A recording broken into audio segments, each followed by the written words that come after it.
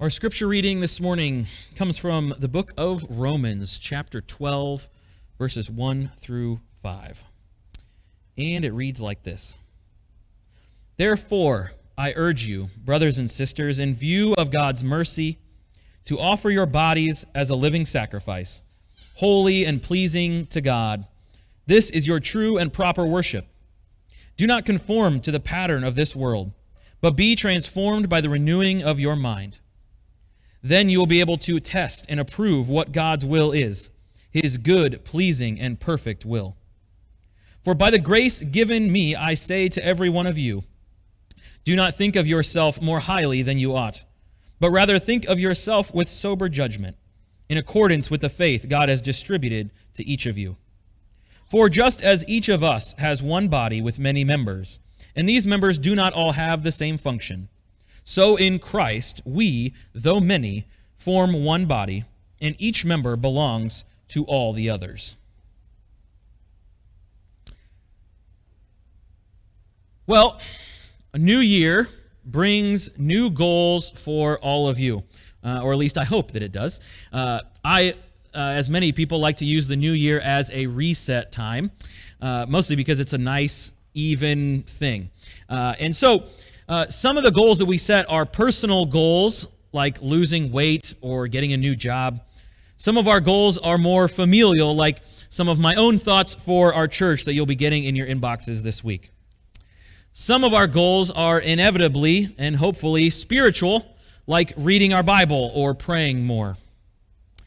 It's a combination of all of these goals that brings us to our series to start the year called Get in Shape. And this series is going to be all about you and who God created you to be. We're going to spend time diving into our own lives by looking at 5 areas of gifts that each of us possesses. Spiritual gifts, heart, abilities, personality, and experiences. Shape, right? S-H-A-P-E. All right, so all of you, every single one of you, including the people in this room and the people who are online, all of you have a shape to your life. This series will hopefully help you along this path of discovering who you are, of discovering what your shape is, how it is that God has designed you to be. And so we begin this morning with the S in shape, which is spiritual gifts. And in the scripture we read this morning, Paul writes to the Romans that they should not think of themselves more highly than they ought. His reasoning is very simple. Everyone brings something to the table in the house of God. Ministry, I like to think of it as a church potluck where the meal is incomplete without Aunt Jean's homemade pie or Joe's potato bake. The analogy that Paul uses is not a food analogy. The analogy Paul uses more than once in Scripture is that the church is a body. In verses 4 through 6 in the same chapter, he says, "For just as each of us has one body with many members, and these members do not all have the same function, so in Christ we, though many, form one body, and each member belongs to all the others. We have different gifts according to the grace given to each of us." See, he says that each person is a crucial member in the body. Every gift is necessary for the body to function at full capacity. And it kind of makes sense because in our own bodies, to be at full function and full capability, we need all of our parts. Can we function without a finger? Sure. Would we like to function without our fingers? Probably not. Because at some point, if something is missing from our body is not complete. We cannot do everything that we were designed to do. And so he says that the church also has many parts. And the list of these parts is quite extensive, right? There's a lot of lists of spiritual gifts, all right? And so we're going to look at them. Here's our lists. And so if you're watching from home, you'll get them up on your screen. In Romans 12, you have the gifts of prophecy, serving, teaching, encouraging, giving, leading, and mercy. In 1 Corinthians 12, you have word of wisdom, word of knowledge, faith, healing, miracles, prophecy, discernment, speaking in tongues, interpretation of tongues, apostle, teacher, helping, administration, guidance.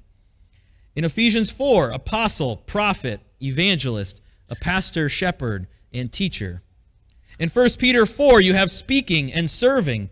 And then finally in Exodus 31, you have the gift of craftsmanship. And so these gifts are given to us by God. And every one of us has gifts.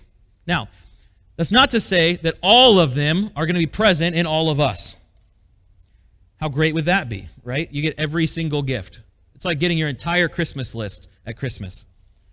But everyone, we are told in Scripture, has at least one gift. Everybody has a gift that has been given from the Lord. Not something we've earned or developed, right? We can work on our gifts, but they're ultimately given to us by the Lord. And you can probably think of someone with these gifts if you were to actually sit down and look at them, right?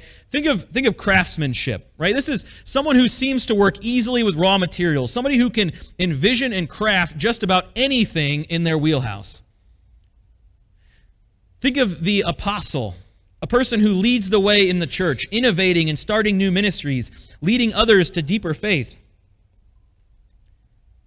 Think of the gift of encouragement, someone who's always offering words of affirmation and uplifting messages to you and to others, even if their own life isn't even that great. See, we all have these gifts, friends. All of us have gifts. And Paul says that not one of them is less important to the church than any of the others. Not one.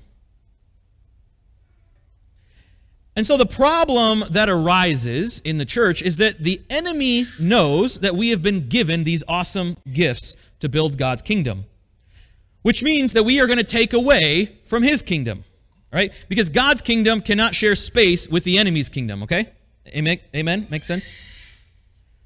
So in Ephesians 4, Jesus points out this. It says that Jesus gave these gifts to equip his people for works of service, so that the body of Christ may be built up until we all reach unity in the faith and in the knowledge of the Son of God and become mature, attaining to the whole measure of the fullness of Christ.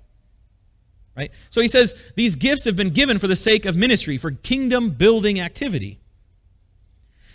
The problem the enemy has is that he can't take away a gift that God has given. So what he does instead is the next best thing, which is convince us not to use them. Typically, there are two lies which many of you who are watching today have believed about your gifts. The first is that you have no gifts to offer. Well, we just a minute ago established that that is a lie. That Scripture tells us every single one of us is gifted in some way. We may not know what your gift is yet, but you do bring something to the table. And it doesn't matter that you've believed otherwise for a long time. Because ultimately, Scripture says that God loves you and has gifted you to be a vital part of his body. In other words, you matter to the world. But the second lie that is often used by the enemy here is that your gifts are less important than someone else's, and they are therefore unnecessary or unneeded in the church. Let me read to you a good chunk of Scripture from 1 Corinthians chapter 12 and see if you catch the truth. It says this, starting in verse 15. Now, if the foot should say, because I am not a hand, I do not belong to the body, it would not for that reason stop being part of the body. And if the ear should say, because I'm not an eye, I do not belong to the body, it would not for that reason stop being part of the body. If the whole body were an eye, where would the sense of hearing be? If the whole body were an ear, where would the sense of smell be? But in fact, God has placed the parts in the body, and every one of them, just as he wanted them to be. If they were all one part, where would the body be? As it is, there are many parts, but one body. The eye cannot say to the hand, I don't need you. And the head cannot say to the feet, I don't need you. On the contrary, those parts of the body that seem to be weaker are indispensable. And the parts that we think are less honorable, we treat with special honor. And the parts that are unpresentable are treated with special modesty, while our presentable parts need no special treatment. But God has put the body together, giving greater honor to the parts that lacked it, so that there should be no division in the body, but that its parts should have equal concern for each other. If one part suffers, every part suffers with it. If one part is honored, every part rejoices with it. Now you are the body of Christ, and each one of you is part of it. See, your gifts matter, right? You might look at your life and you think, I only have small things to offer to God. I only bring small things to my church. But Paul says that there are no small things in the kingdom of God. That when we are given gifts, they are necessary and needed by the other people in our midst. That we don't have to have the gifts, as Paul puts it, that are presentable, right? The ones that are on the stage, the ones that are out in front of people, the face of the church type gifts. He says those don't function like they should without those that are in the background. Right? Because you remember, administration was on the gift list. Isn't that awesome? Right? There are these gifts that you don't have to be out in front of people with. And so all of us has a gift, and our gifts are needed in the body. Not only are they needed, they're necessary for the body to flourish. Right? Let me encourage you for a minute. You are not an appendix, my friends. You are arms and legs and hearts and lungs and bones. Your life matters in the kingdom of God, which means that your life matters to all of us. See, you are gifted. You have Holy Spirit power coursing through your veins this morning. Gifts that have been given by God to build the kingdom of God, to add value to your family, to minister to your community, to participate in the body of Christ, to prophesy and heal and lead and give. We are gifted. You are gifted this morning. And so it's time for us as the body, as gifted parts of the body, specifically designed with roles in the body of Christ. It's time for us to speak the truth over the lies of the enemy. Like Jesus, who spoke truth of the Scripture over the lies of the enemy at his temptation in the desert. It's time that we accept the truth about who we are, which is that we matter, that we are loved, that we are gifted, that we bring something to the table this morning. Okay, so I want you to speak it out with me, all right? And literally, I want you to speak it with me, okay, if you're home, right? Okay, here's what we're going to say. We're going to say, I matter, I am loved, I am gifted, I bring something to the table. All right, say it with me. I matter, I am loved, I am gifted, I bring something to the table. See, we should speak this until we believe it this morning, because this is the truth of Scripture. And there is nothing that holds power like Scripture, like the Word of God. And if you still aren't convinced, I encourage you this morning to look no further than the communion table. Because see, Jesus wouldn't willingly break his body. Jesus wouldn't willingly shed his blood. He wouldn't accept the cross unless you mattered, unless you are loved, unless you are bringing something to the table. Because your existence, who we are, who we were created by God to be, took Jesus to the cross.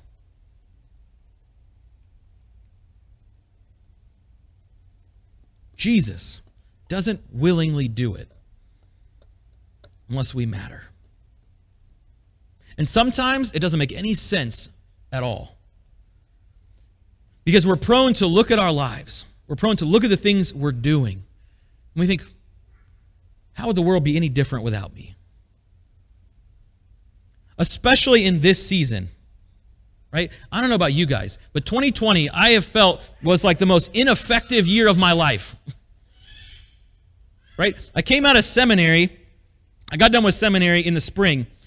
all trained up to lay hands on people and to see miracles happen. And then we go into a season where I'm not allowed to touch anybody. I'm not allowed to see anybody. Right? I preach to the camera, and it's been the most awkward experience for me, mostly because I don't even know half of you. But you guys come in and you're like, "You're doing great." And I was like, "I don't even know you." This has been a hard year.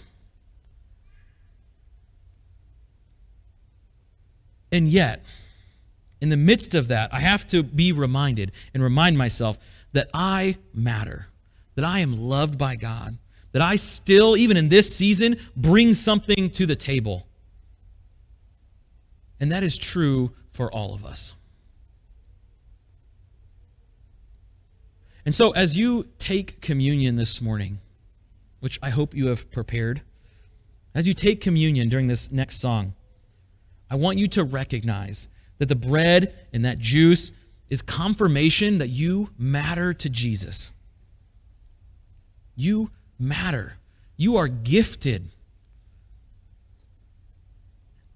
Your existence matters. And so I want to invite you to take communion, to worship your heart out for the God who has gifted you this morning. Let me pray, and we'll take communion and sing together. Lord, we are so thankful that our gifts do not depend on us, that it is not something we have earned, it's something you've given us, God. So I pray, Lord, for those who feel like they don't matter this morning, for those who feel like they aren't bringing anything to the table, God, I pray that you would encourage their hearts.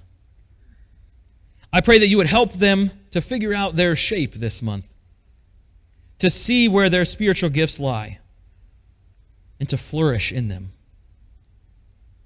I pray, God, for all of us, that as we operate in our gifts, you would bless each move. We offer ourselves, God, our lives, our gifts. We give them all for your service in your kingdom,